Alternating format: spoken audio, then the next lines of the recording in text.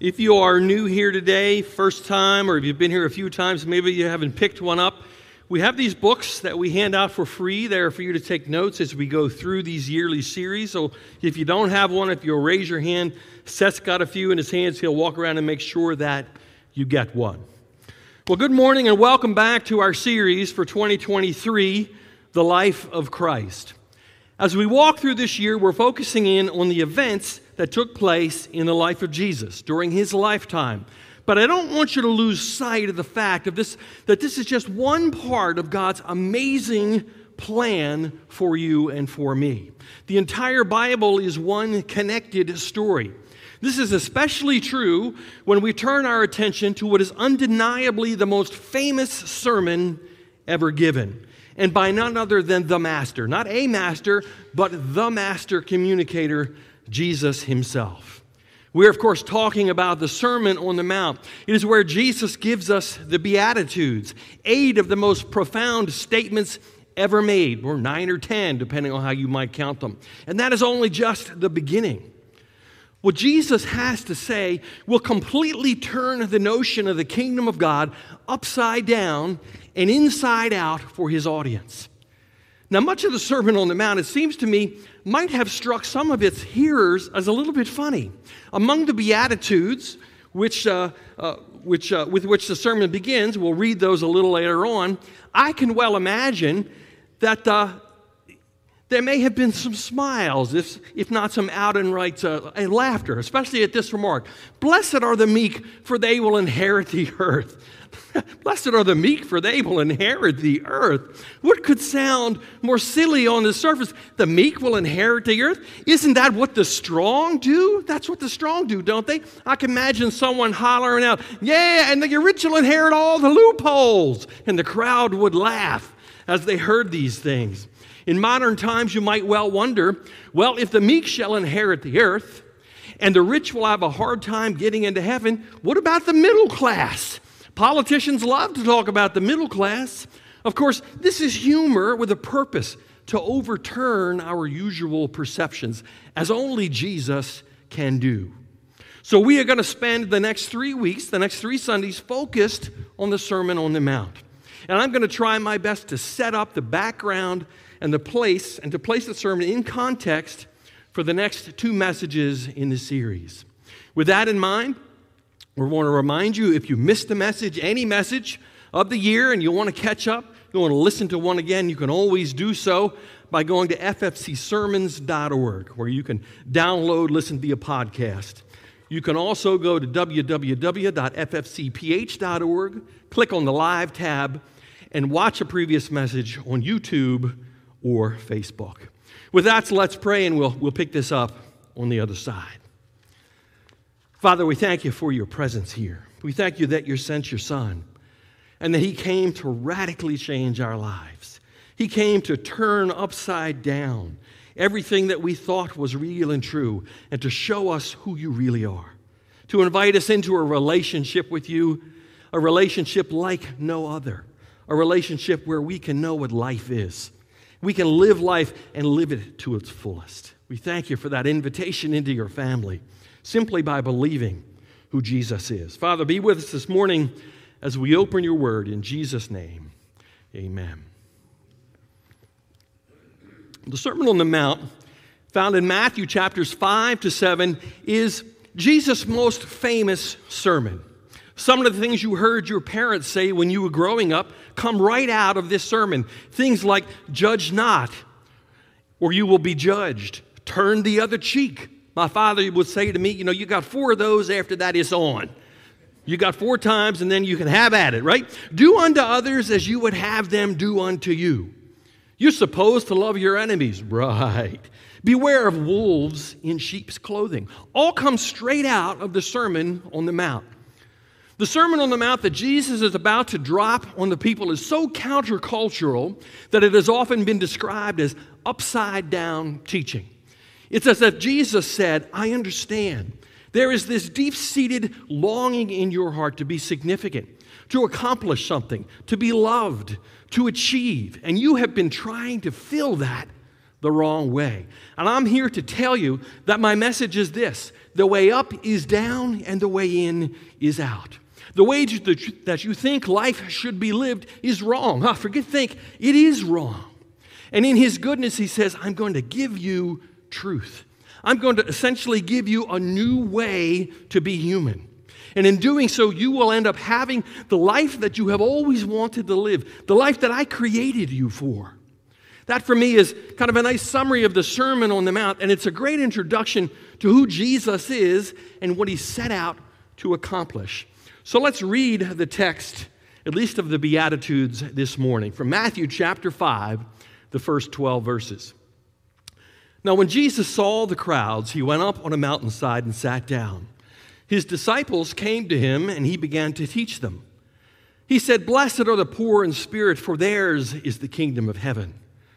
Blessed are those who mourn, for they will be comforted. Blessed are the meek, for they will inherit the earth. Blessed are those who hunger and thirst for righteousness, for they will be filled. Blessed are the merciful, for they will be shown mercy. Blessed are the poor in heart, for they will see God. Blessed are the peacemakers, for they will be called children of God. Blessed are those who are persecuted because of righteousness, for theirs is the kingdom of heaven. Blessed are you when people insult you, persecute you, and falsely say all kinds of evil against you because of me. Rejoice and be glad, because great is your reward in heaven. For in the same way they persecuted the prophets who were before you." Let's recap these blessings. Blessed are the poor in spirit. Blessed are those who mourn. Blessed are the meek. Blessed are those who hunger and thirst for righteousness. Blessed are the merciful. Blessed are the poor in heart. Blessed are the peacemakers. Blessed are those who are persecuted because of righteousness, pure in heart. It seems to me the exact opposite of these is true today. A.W. Tozer put them this way. He said, "Instead of poverty of spirit, we find the rankest kind of pride. Instead of mourners, we find pleasure seekers. Instead of meekness, arrogance. Instead of hungering after righteousness, we hear men saying, 'I am rich and increased with goods and have need of nothing.' Instead of mercy, we find cruelty. Instead of purity of heart, corrupt imaginings. Instead of peacemakers, we find men quarrelsome and resentful. Instead of rejoicing in being misunderstood, we find them fighting back with every weapon at their command. Of this kind of moral stuff, civilized society is composed." Okay, but this list that Jesus pronounced doesn't seem that complicated, does it? I mean, they seem simple enough. Be humble, be meek, be merciful. Not much more to say about those, Jim. I know you said earlier that they were radical teachings, an upside-down gospel. I mean, they're no more complicated than a swimming pool is complicated. Swimming pools are on my mind. I opened my swimming pool last week. Not that swimming pool. Next to that swimming pool, mine looks like one of those little inflatable things you get at Walmart. That's a nice pool. I just opened mine last week. The water in mine is a balmy 58 degrees. It's a little too chilly to get into the pool just yet. But what I mean is this. Once you get in, it's kind of intuitive, right? What happens? Well, you get wet. I mean, maybe you're in the shallow end. It's like, yeah, this is exactly what I expected. It's kind of nice. But then you take a few steps and maybe you ask a few questions. What on earth does it mean to be poor in spirit? And who said meek in any conversation I had during all of last year? And whoa, the pool is like now up to your waist. And you take a few more steps and you're like, wait a minute. Why did Jesus pronounce a blessing on people who cry a lot, who mourn? Isn't that something we generally don't enjoy doing? And why is He blessing people who get beat up? I grew up learning how to avoid a fight if I could, but learning how to fight if I couldn't. Isn't that something I want to avoid in most scenarios? And then you realize you're in your neck up to the pool. And then you're like, what does it mean to be blessed in the first place? Blessed by whom? Blessed for what purpose? Blessed for what result? And who is He even saying these things to in the first place? And now And why does he begin one of his most famous teachings with these 8 blessings? And then you're treading water and you realize the pool is 12 feet deep and you're in way over your head. That's my experience as I read through the Beatitudes. I hope I helped you recreate what I feel when I read through them. Notice the questions I ask myself are not tricky. You already know how to ask those questions. Who, what, when, where, how, and why. And so in my mind, they are way more than meets the eye. They may seem a little bit harmless or benign, 8 blessings you say over people. But these blessings, I'm convinced, are actually deeply challenging. If you hear them correctly, I think they have the potential to turn your view of yourself and of God and of other people upside down. So let's walk into the deep end of the pool, shall we? And to me, the first 2 questions are the most helpful questions, and you don't need any special knowledge to ask and answer them. And if you keep asking those 2 questions of everything that you encounter, you keep asking them and answering them, every line through these blessings, it will be deeply profound. And the questions are simply these. To whom is Jesus saying these blessings, and in what setting is Jesus speaking? So who is Jesus talking to, and in what setting or context is he doing it? And asking that question might help highlight something that is very important. These chapters in Matthew, chapters 5, 6, and 7, are the most famous collection of Jesus' teaching. Now, many people who primarily see Jesus as a moral teacher want to lift these 3 chapters out of the Bible as though they are like a little pamphlet. These are the ethics of Jesus. These are Jesus' ethics light, cliff notes on the moral and ethical teachings of Jesus. And if you do that, I'm convinced you'll miss what Jesus was trying to say or do in these chapters. Because Matthew has placed them in order. He's placed chapters 5, 6, and 7 after chapter what? Chapter 4. And he's placed them before the rest of the book. And there is a method to that madness, having things in order. Because ethical teaching was one of the things that Jesus did, but only while trying to flesh out the implications on how we should respond to what his core message was all about. Jesus' core message we get in chapter 4 of Matthew. What was Jesus' core message? What did Jesus say was at hand? He said his kingdom was at hand. Look at Matthew 4, verse 17.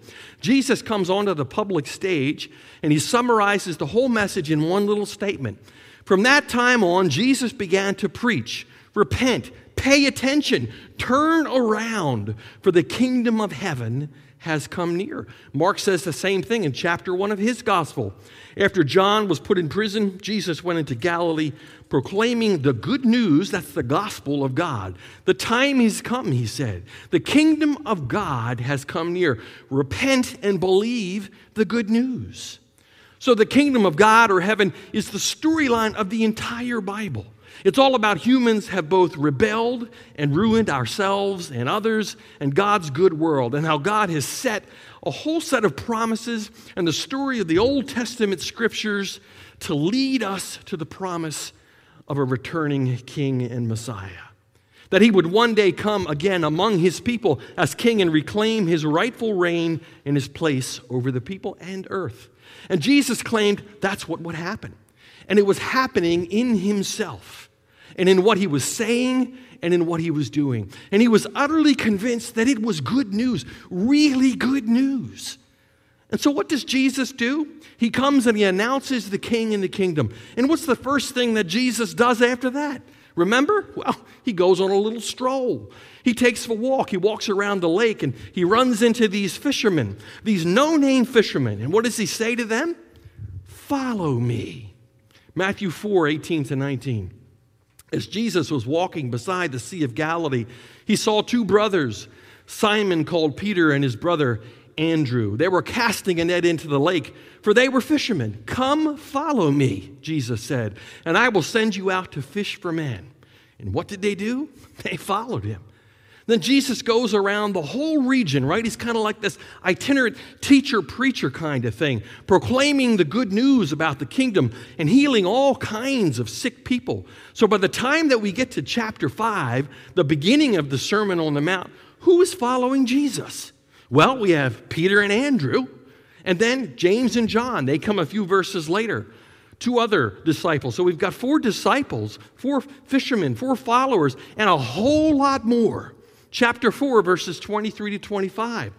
Jesus went throughout Galilee, teaching in their synagogues, proclaiming the good news of the kingdom, and healing every disease and sickness among the people. News about him spread all over Syria, and people brought to him all who were ill with various diseases, those suffering severe pain, the demon-possessed, those having seizures, and the paralyzed, and he healed them. Large crowds from Galilee, the Decapolis, Jerusalem, Judea, and the region across the Jordan followed him. Who's following Jesus? Sick people. People whose bodies don't work. People in pain. People who are possessed and oppressed by demons. From all over the regions, they flocked to Jesus. Verse 25 says, from the Decapolis, Jerusalem, Judea, and the region around Jerusalem. That's a massive territory. Those 10 red cities, those form the Decapolis. Look at the geography that they cover. Judea is down there in the lower left-hand corner. Cell phones and social media were blowing up. Twitter, Facebook, TikTok, LinkedIn, all gone crazy. All the major networks were carrying the news about Jesus, the left and the right. Yeah, this all spread by word of mouth. And in this setting, this is Roman society. We thank them because they are the seed bed of democracy. All kinds of good stuff came from that society. Most people had clean water, more clean water than ever before because of the Romans and aqueducts and roads. But in this setting, it was at the same time the most cutthroat society you could ever possibly imagine. There is no welfare, no food stamps, no Goodwill or Savers or thrift shops. If you are one of these people, where do you live? What part of town do you live in? You live in the slums. You are most certainly pushed to the absolute margins of society. You're poor. You're reduced to subsistence living. You're a day laborer. And these are the people that Matthew makes a point to tell us flock to Jesus. And what do these crowds do? These large crowds, they flock to Jesus from all over the place, near and far. And among all these crowds, what do? What does it say at the very end of verse 25? It's the last sentence of chapter 4. It says, they followed him. So there are fishermen following Jesus. And then there are the crowds of sick, hurting people who in the eyes of Roman society are the losers, the unimportant, the insignificant. They are the ones flocking to Jesus. Remember, what's our question to ask? Who's Jesus talking to and in what setting? And we haven't even made it to the Sermon on the Mount yet. I hope you all brought lunch. We're going to be here a while. Now to chapter 5. Now, when Jesus saw the crowds, and you know who makes up the crowds now, he went up on a mountainside and he sat down. His disciples came to him and he began to teach them. His disciples came to him. Now, who's that? So I think when we see that word, if you're familiar with the Gospels, you might think, it's the 12. He has 12 close disciples. Now, does the close set of 12 disciples yet exist? Well, no, they don't. Not until chapter 10. We only have 4 of them right now. So who are the disciples and what is a disciple? Well, a disciple is simply someone who follows Jesus. Who's following Jesus? Loads of people. And primarily the make up this crowd is what again? It's the sick, it's the hurting, it's poor people.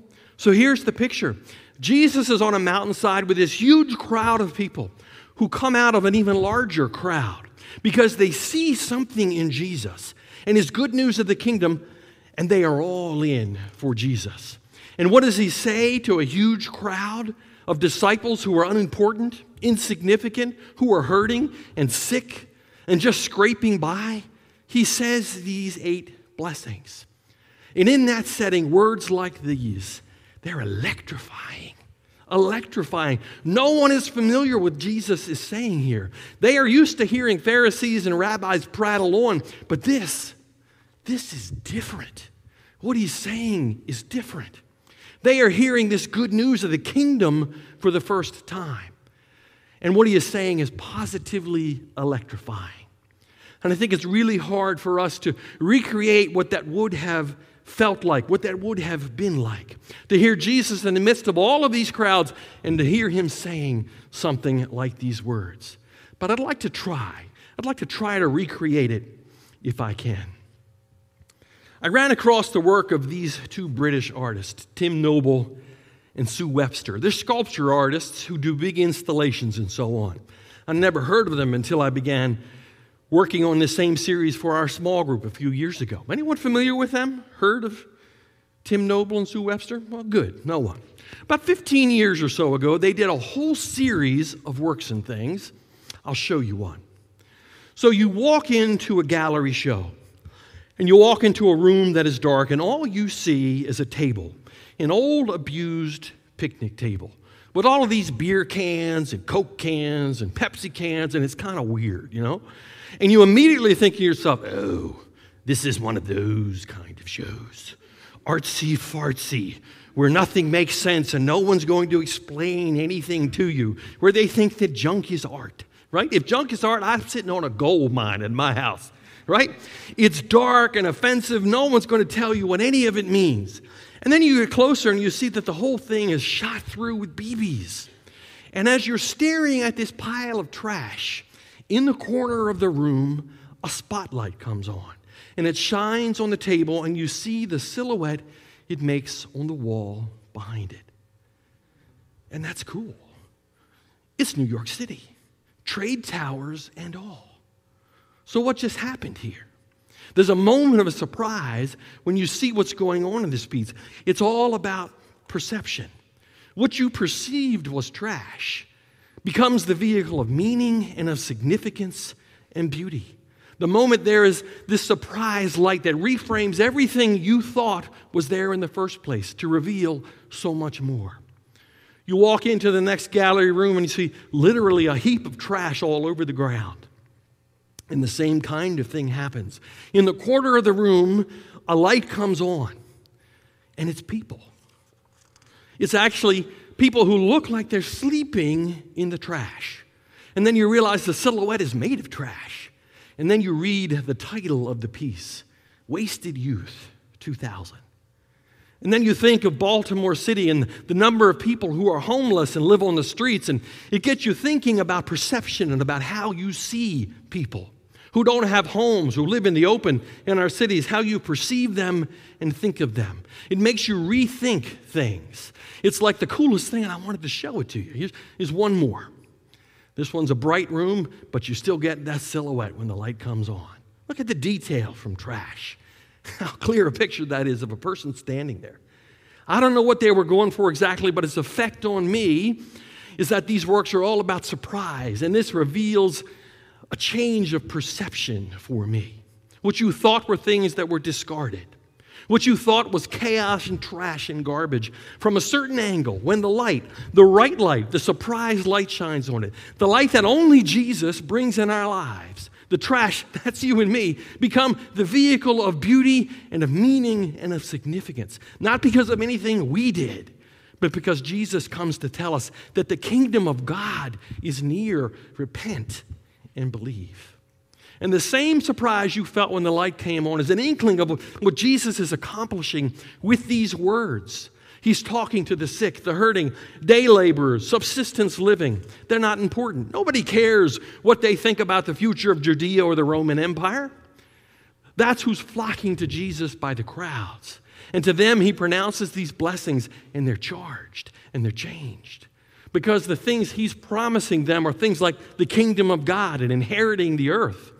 They will be the ones who will be able to see and meet God in a personal and intimate way. They are the ones who will be called God's family, God's children. And it's just a complete reversal of perception and an awesome surprise. From our perspective, it almost seems reckless for God to care so much. But this was his plan all along.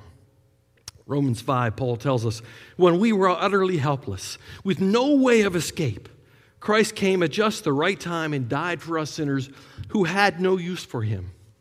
Even if we were good, we really wouldn't expect anyone to die for us, though, of course, that might be barely possible. But God showed his great love for us by sending Christ to die for us while we were still sinners. The people listening to these words would have been equally surprised. Why, you ask? Well, I'll tell you. I said earlier that the crowds were used to hearing rabbis and Pharisees prattle on. But this is different. What Jesus is doing is different. And this is where knowing a bit of Jewish history and background, I think, illuminates things. Because Jesus is not the first teacher to teach like this, to pronounce blessings on people. He's taking a pre-existing idea and a pre-existing way of talking and a way of teaching, and he's running with it. To go around as a rabbi or a teacher pronouncing blessings on people has a long, long prehistory in Jewish culture that precedes Jesus. If you've ever watched a Fiddler on the Roof, right? You know, a blessing on your head, mazel tov, mazel tov. To see our daughter wed, mazel tov, mazel. It's a great movie. If you're into musicals, even if you're not, it's well worth a watch. Actually, forget cultural tradition. It's rooted in the Bible itself. This Jewish scriptures, the whole Old Testament. The last book being written about 400 to 516 years before Christ. One of the greatest and longest Psalms, Psalm 119, starts with blessings. Blessed are those whose ways are blameless, who walk according to the law of the Lord. Blessed are those who keep his statutes and seek with all their heart. They do no wrong, but follow his ways. So we have this depiction here when we say that someone's blessed. You're holding up this example, this model of something that you want to attain to, you want to reach. Here's something in the Jewish community we hold as admirable. They're blessed by God. Things tend to go well for you. You're wise. You seem to be able to navigate difficult decisions. You're informed by God's presence in the scriptures. You're blessed. God likes you. He is your buddy. He's with you and you are with him. And here's what's interesting. After the completion of the writing and the collection of the Bible, this way of teaching continues in Judaism. The way of talking about people whom God favors, blessed because of. This becomes a very common way of teaching and talking in Jewish communities. For instance, in the community of the Dead Sea Scrolls, the community that produced the Dead Sea Scrolls was this very, very sort of eccentric, unique group of Jewish people. They were so convinced that the whole rest of Judaism was going to hell in a handbasket that they withdrew to the desert and took their Bibles with them and prayed that everyone else would just pass away except for them. You can go online and read the literature that they wrote. One of their famous teachers from 150 years before Jesus was also named Jesus. Jesus ben Sira, Jesus the son of Sira. And he wrote a collection of teachings and reflections called The Wisdom of Ben Sira. You can read it today. And one of its most famous poems is a collection of blessings. So here's Jesus ben Sira, pronouncing blessings 100 years before Jesus Christ pronounces his 8 to 9 blessings. Let's take a look. This is what he wrote. I can think of none who I would call blessed, and a tenth my tongue proclaims. Blessed is the man who can rejoice in his children. Blessed is the man who lives to see the downfall of his foes. Blessed is the man who lives with a sensible wife, and one who does not plow with ox and ass together. Blessed is the one who does not sin with his tongue. Blessed is the one who is not served and inferior. Blessed is the one who finds a friend. Blessed is the one who speaks to attentive listeners. Greatest is the one who finds wisdom. None is superior to the one who fears the Lord.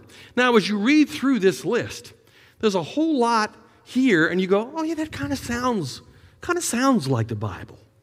You don't sin with your tongue. You find wisdom and that kind of thing. But do you see the other things that are going on in these blessings? If you're holding up this ideal, and we're saying these are the things that God favors, the ones God favors, these are the one with whom God really is, then look at number 7. Blessed is the one who is so important so that when they speak, people want to listen to them. That's interesting. So you know you're blessed by God, and God is with you if people think you are so important that when you speak, they stop everything they're doing to listen to you. There was a whole ad campaign back in probably the 80s, I think, all about this. Anybody remember who that was? E.F. Hutton, right? When E.F. Hutton speaks, people listen. And everyone would stop and stand still and freeze to hear what E.F. Hutton had to say. So you should too. Go up a couple to number 5. Blessed is the one who doesn't serve an inferior. Now, you don't need to know much about Roman culture to know that it's very cutthroat. It's all about honor and shame and where you are in the social hierarchy. So you are blessed if you know that you never have to humble yourself and actually serve someone who is of a lower social status than you. This is why Jesus, when he washed the disciples' feet, was such a spectacular event. A servant leader. That's how you know God is with you. Well, that's interesting. That doesn't sound like something Jesus Christ would say at all, does it? That seems to me like the kind of thing that Jesus came and wanted to destroy. But here's a Jewish respected teacher. Here you go. Blessed is the man who lives to see the downfall of his foes. This is an individual whose career and success mean that no one can stand up to this person, and everyone who comes against him is undermined or defeated in some way. So how do you know God is with you? Because you win. You win at everything you do. Everything is about status. Am I admired? It's all about where you are, and that's how you know you're blessed, if you're above everyone else. You never step down below the person who is beneath you. It's about them trying to get up the ladder to where you are. And this is the world that Jesus Christ comes to. This is the cultural reality for our poor fishermen and the sick, hurting, insignificant people who flock to Jesus when he announces the good news of the kingdom. This is what fills their mind. And the first thing he says to them is 8 blessings. Worship team, you can make your way back up. Put yourself in their shoes, or their sandals, if you will. I don't know if they had a lot of shoes, but they certainly wore sandals. You hear the first blessed, and you're like, blessed? Oh, brilliant. Of course, Jesus, you're just another Jewish teacher who's going to talk about the healthy, wealthy, and wise and how God is with them. And maybe, just maybe, you'll help us get there. Is that what Jesus said? No, not at all. It's exactly opposite of what Jesus tries to do. What he does is actually affirm everything about these people in full recognition. The poor, the mourning, the meek, the unimportant. People who long to see righteousness done in the world but don't have any position or ability to do anything about it. And Jesus says the kingdom is first being offered to you. You are the fortunate ones. It's like the room with the heap of trash when the light shines on it. Jesus of Nazareth says the kingdom of God is here.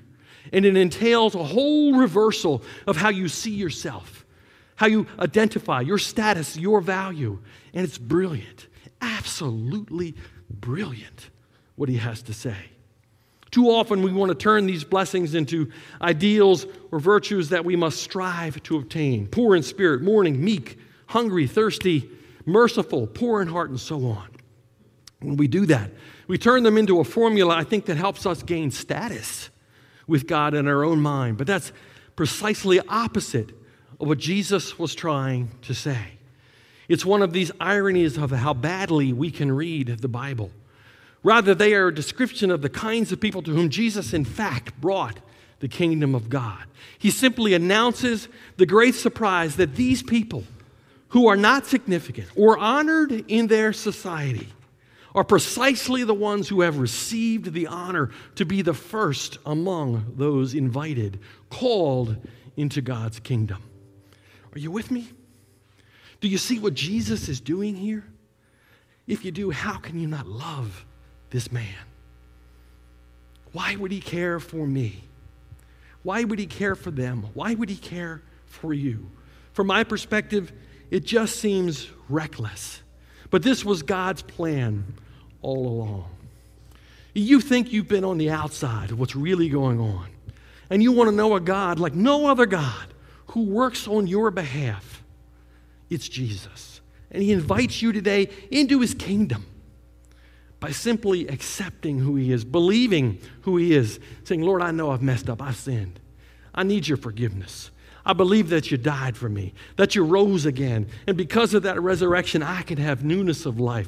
I want to enter into your kingdom. I want to know what it means to have kingdom life, to be filled, and to have life to the fullest. Faith Fellowship, pray that prayer if you haven't already, and God will be with you. Faith Fellowship, know that God is with you, and not against you. Have a good day in Jesus. We're going to end with a song.